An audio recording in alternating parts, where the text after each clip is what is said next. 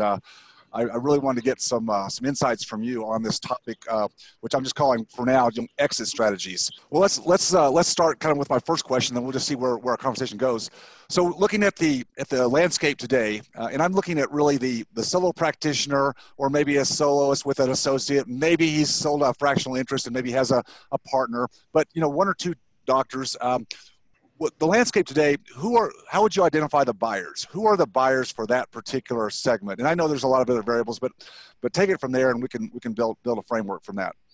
Sure. I mean, I'd say 95% of the buyers that I see are the docs that have been out of school, probably 3, 4, 5 years, that are looking to become owners. Right. And so would you say so how much has the debt bubble caused that group of buyers to shrink? We have a lot more dentists graduating, so that increases the pool to some degree, right? Right. But then we've got the debt. So how do those things balance out if they do at all? I got to tell you, a lot of these buyers that I represent, they have a lot of debt, as you just alluded to, $300,000, $400,000, sometimes $500,000. That doesn't seem to slow them down, doesn't seem to shrink the pool at all. And in fact, in some of the forums that we participate with, my forums, basically Dental Town, but one of the things that we kind of coach these buyers on is sometimes the quickest way out of debt is to become an owner. Yeah, no, I 100% agree. Do you see amongst this group of buyers 3 to 5 years out of school with whatever relevant amount of debt they have? Do you see any disparity? Are there segments of this group, we're calling them kind of millennials just in general, but there certainly seems like that group that's growing up and graduating from school today, in all respects, there's a good number of them that look out at life today differently than maybe my generation did. And they're trying to get more of that, quote, balance. So is obviously in any group, we can't overgeneralize. There's a segment out of any group that's going to be industrious and not going into life to be average, and they definitely have ownership pathway on their mind. There's got to be another group that's somewhere, I don't know. Do you counsel some of those that don't know? If they don't know, what do you tell them? Maybe they shouldn't do it right away. I mean, how do you help? Yeah, no. That's a great question. And sometimes we do get those buyers that maybe they found a practice that they're interested in.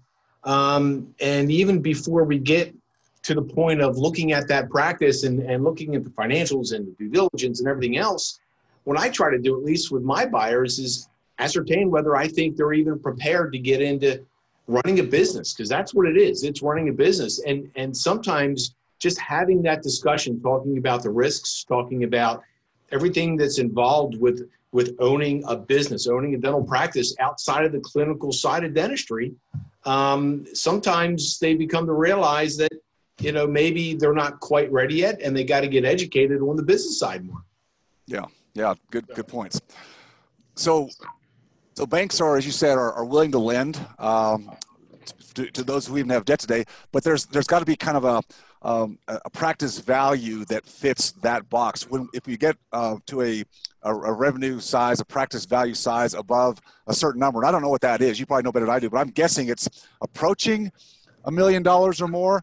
Where the banks say, for a single buyer with 3 to 5 years of, quote, experience and still with some amount of debt, we're not going to go above that. Is there kind of a box that you see that kind of fits better?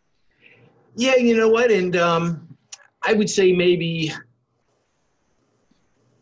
3, 4 years ago and beyond, I think there was that limit for banks. But with many more banks joining the party and lending to these buyers, it's really that limit is kind of gone by the wayside with some of the more aggressive banks. There are banks like Lendeavor.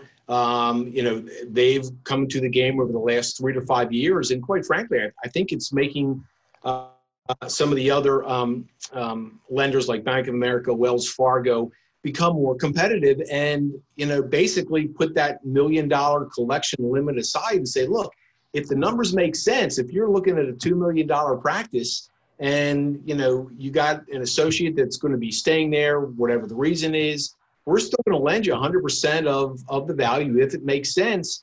And we may not ask, the seller to take back any notes. I'm seeing more lenders ready to lend, 1.5 to. I just did a deal probably 6 months ago here in the Northern Virginia area where the practice was doing about 3.5 million. Solo buyer bought it, and the bank was willing to lend them $2.8 million. Solo buyer. $2.8 million. Solo buyer had some pretty good experience. I mean, they right? did. Yeah. I'd call them in terms of their ability to produce. Yes, they were up there. Yeah, and of course the seller was willing to stick around for a couple of years. That certainly helped. Right. But here's a buyer that's been out for probably at least 5, 6, 7 years. Had a lot of training. Doing their own implants, short-term ortho, all those things. So they were. They were capable themselves of producing dentistry of at least 1.5 million. Mm-hmm. Yeah.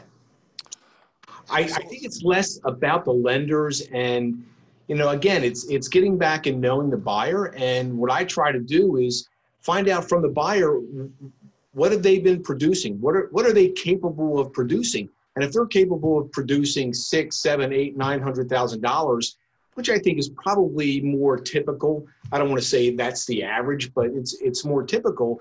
Then I think they're capable of buying that $1.2 million practice.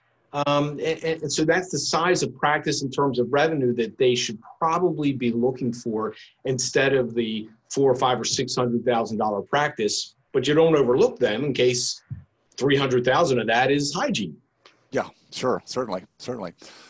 So with a combination of a couple of events that we've already mentioned here, we've got very low interest rates today, historically low, and it looks like they're going lower as the Federal Reserve looks at.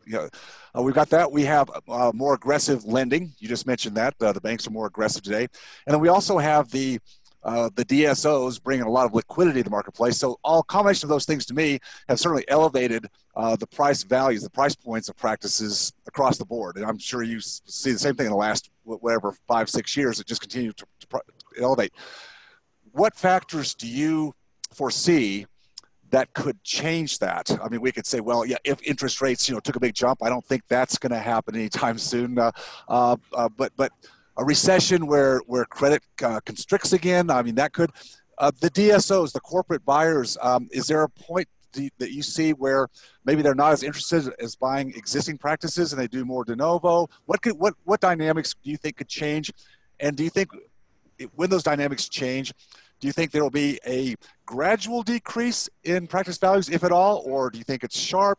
I know it's crystal balling, but Look, I guess in my world, I think the biggest thing that might drive down practice values is if the demand goes down.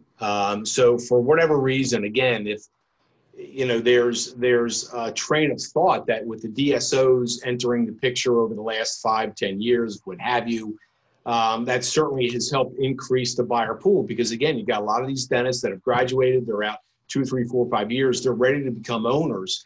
But now you have DSOs fighting for the same practices, and quite frankly, the DSOs with deeper pockets are willing to pay more in a lot of cases, and I think that's driving the prices up. So if for some reason the DSOs stop buying, they become less aggressive, and they begin to pull out of the market, maybe it's because of government regulation or whatever, but if that happens, I can see where the practice values are going to start to drop back down again because the buyer pool that's left are going to be the solo doctors.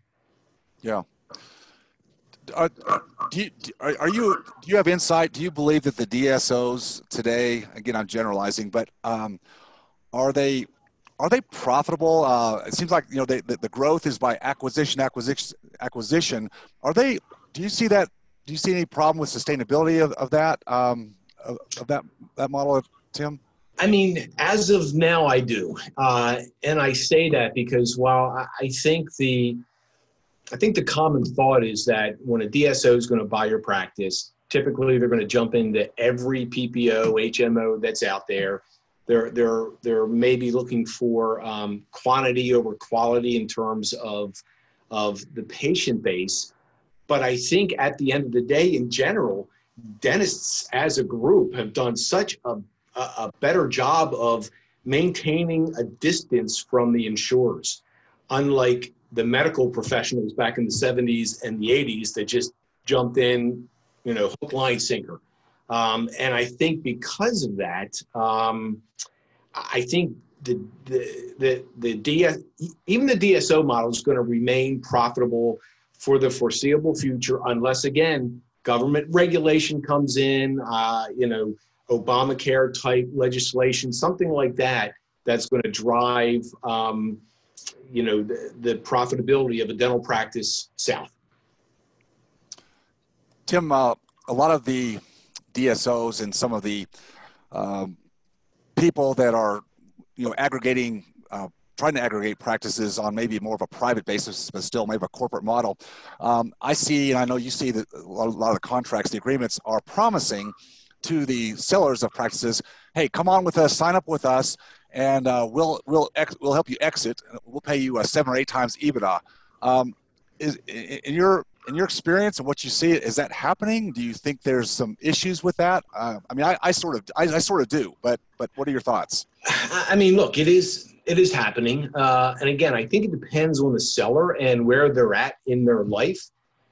What I mean by that is if you're a seller that's in their mid to late 60s, for example, and you're really ready to retire, semi-retire, scale back, whatever, then the DSO model works for those larger practices. And if you're a younger seller, meaning you're in your 40s or 50s, and you followed Dr. Phelps and their Freedom founders, and you're ready to retire, they're probably more willing to work 3, 4, 5 years and willing to work for less because they got their payment on their practice up front. Yeah. And so I think it's really driven by the type of seller you are. And, I've seen those sellers that are in their 40s, early 50s that really do want to work clinically, but they're ready just to say, hey, let me cash in my chips. I know I'm going to get paid less, maybe a little bit less than what I'm pulling down from the practice. And that's okay with me. If I get the itch to rebuild something, I'll just move to a different, state, a different county, wherever, do it all over again. Yeah, exactly. So, exactly. When the DSOs are buying practices, there's typically an additional earnout or a contractual lockup, but they want to keep the doctor in place, obviously for reasons 2, 3, maybe up to 5 years. Is it when you're counseling some of your clients about looking at that? Again, I'm sure it depends upon the individual doctor, how resilient, how willing they are to adapt to a new culture and take over. But do you find any that have gone down that road and wish, in retrospect, they hadn't done that, hadn't stayed on in a new culture with a new owner? Is that hard for most, or do you see a blend? Good question. I guess the ones that I've dealt with that have sold to DSOs, they're glad they did it. They're older in age, so they were ready. I haven't had the younger doctor that has sold to a DSO and after 2, 3, or 4 years has thought, you know what, I probably shouldn't have done that. I just haven't seen that yet. Certainly haven't seen it with the older seller clients that I've represented. Yeah. Okay. All right. ADA stats are showing that the quote average retirement age, and again, how they come up with the data, where I'm going with right. this. It's increasing. So again, there's a lot of things we don't know about that survey.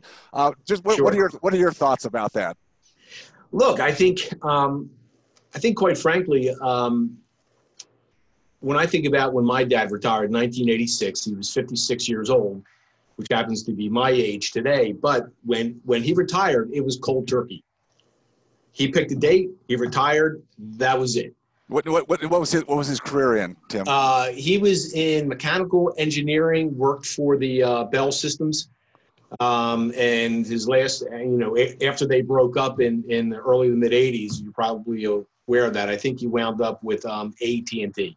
Oh yeah. Mm-hmm. So long story short is I think more people today are choosing not to retire cold turkey. they're cutting back. Yeah. And so this ADA stat that more people are retiring at a later age, maybe that's when they fully retire. I'm just guessing, because more of my clients, when they decide to sell, if the buyer doesn't want to hire them back, maybe the practice is too small, or for whatever reason, or maybe they move away from where they sold their practice, they're looking for other opportunities just to keep their hands on the clinical side. And so they are working until the late 60s, early 70s, even if it's a couple days a week. Yeah. I'm seeing more of that. People are semi-retiring, not fully retiring. Yeah, no, that makes a lot of sense. Where do you, well, let's define for me, if you can, in the way you look at what are the current models of dentistry today? And I'm kind of looking at defining maybe, fee for service / boutique. If we can combine it that way, we could have a fee for service hybrid model with select PPOs, and then we could have maybe practices that are just high efficiency, more business models that are full PPO or even Medicaid. That's just my kind of general framework. What's your framework of practice models that you deal with today? Yeah, so I think the best way for me to answer that is to think about my ongoing CPA client base. Those clients that I service from a CPA perspective on an ongoing basis. I'd say, again, the typical dental practice is a mix of PPO fee for service. And if I had to guess, I'd say it's more like 60-40, 60% PPO, 40% fee for service. That said, the second model that you alluded to, which is where people are being more selective on the PPOs. So they may participate with 1, 2, or 3 PPOs that have the higher reimbursements, but if they were participating with 6 PPOs 3, 4, 5, 6 years ago, they've started to cut out of those, implement these membership plans, which I think is a great idea, and it gives them a way to maybe maintain or retain some of those PPO patients as non-participation type patients under their membership plan. And I'm seeing more of that over the last probably 3 to 4 years. And like I said earlier, that's why I think the dentists as a whole, as a group, have done a pretty good job of keeping a safe distance from the insurers. I've been out of practice ownership for 10 years, so my relevance is really through forums, like we're both on, and again, this may just be that people are feeling exasperated and they want a place to vent, but what we hear all the time is just insurance is just driving our colleagues crazy. It's the business part, but it's not a fun part, and it seems like insurance is just clawing deeper and deeper into denials and slow payments and driving the reimbursements down. Where does this stop? Does it? Yeah, you know what? I don't think it ever stops. But I think, again, if the dentist can keep a safe distance from the number of PPOs they participate with, then they're less likely to have those issues on a daily basis. So the less interaction you can have with the insurers, the less of those examples we're going to see and we're going to, hear about. So I'm just curious as a follow-up to that, again, because I know you deal with so many dental clients in the models that we just talked about, a mix of PPO, fee for service. Do you find that by convincing or getting your clients to reduce reliance on insurance as they can, as they're building the business and developing better leadership and all the things we know that go into that, obviously you see that their numbers, are profitability, which is the name of the game here, it's got to go up every time, virtually every time, if they're doing the other things right, correct? Right. Correct. And again, it's keeping the higher reimbursement PPOs, dropping the lower ones, even if you're seeing less patients.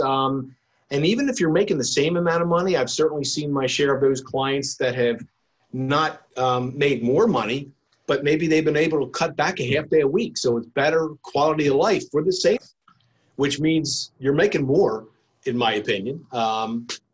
Your life's fuller, your life's richer, and sometimes that's what it's about. I 100% agree. 100% agree.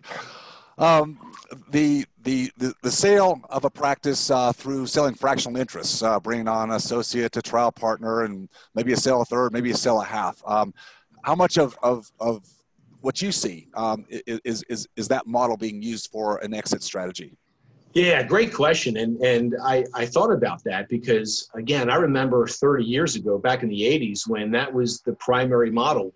Whenever you had a client that came to you and said, I think I want to retire in 5 years, then the model used to be, okay, let's go out and find an associate, have them work 1, 2, or 3 days a week. And then as you begin to cut back, they'll add more. And, if you have that associate that's been there for a couple of years, there's your exit. Yeah.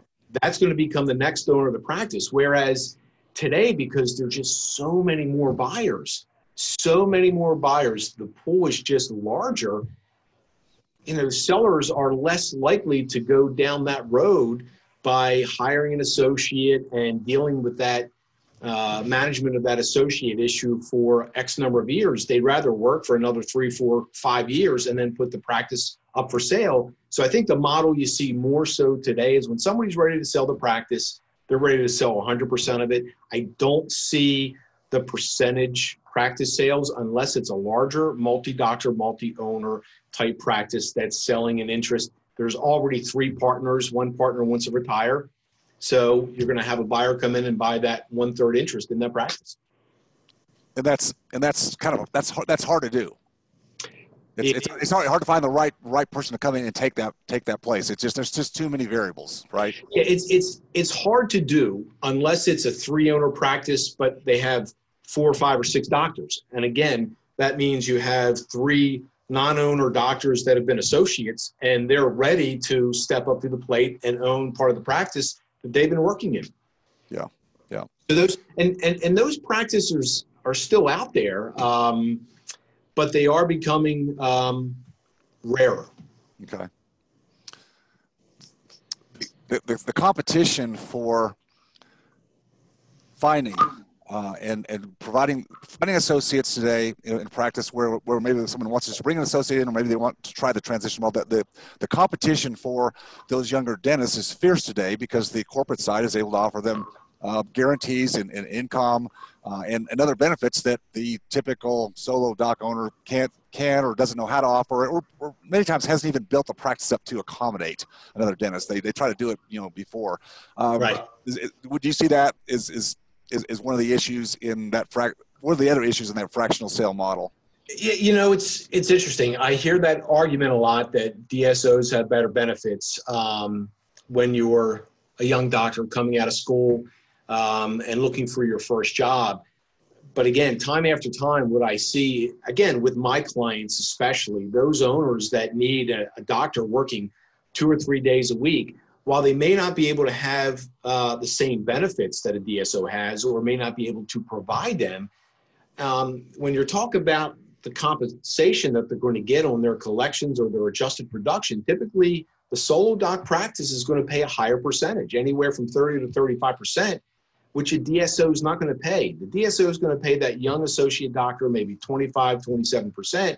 They're going to get their benefits on top of that, no question about it. But when you look at the compensation package from a DSO and compare it to the 30 or 35% that a private practice is going to pay, if it's not comparable, maybe the private practice is going to be a little bit richer simply because you have one doctor that's looking to buy back some of their time to spend with their family and is willing to pay a little bit more to have that coverage. Yeah. Good point. So last question, if you will, and it's really just open-ended. Is there anything on this subject of current and future practice exit models that you feel like we haven't covered, or any additional word of advice if we were giving it to those who are in that position today or looking out next year? To anything else we've kind of left out of the conversation, Tim? Sure.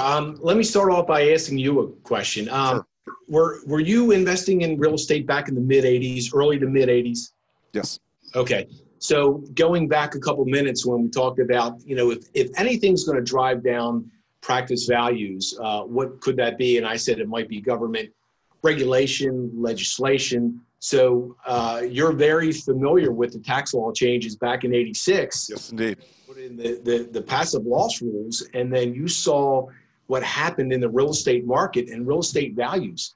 That legislation alone depressed real estate.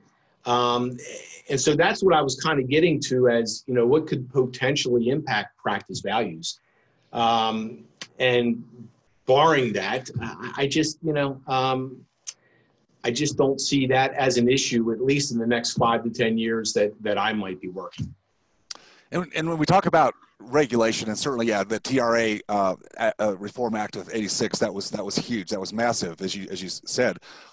What type of regulation do you think is possible? Knowing where healthcare, and as you said, Obamacare, and where we're driving, and where medicine and dentists and anybody who's got doctor or degrees, initials as a name, or the evil capitalist, that's kind of that whole thing, and they're making too much money.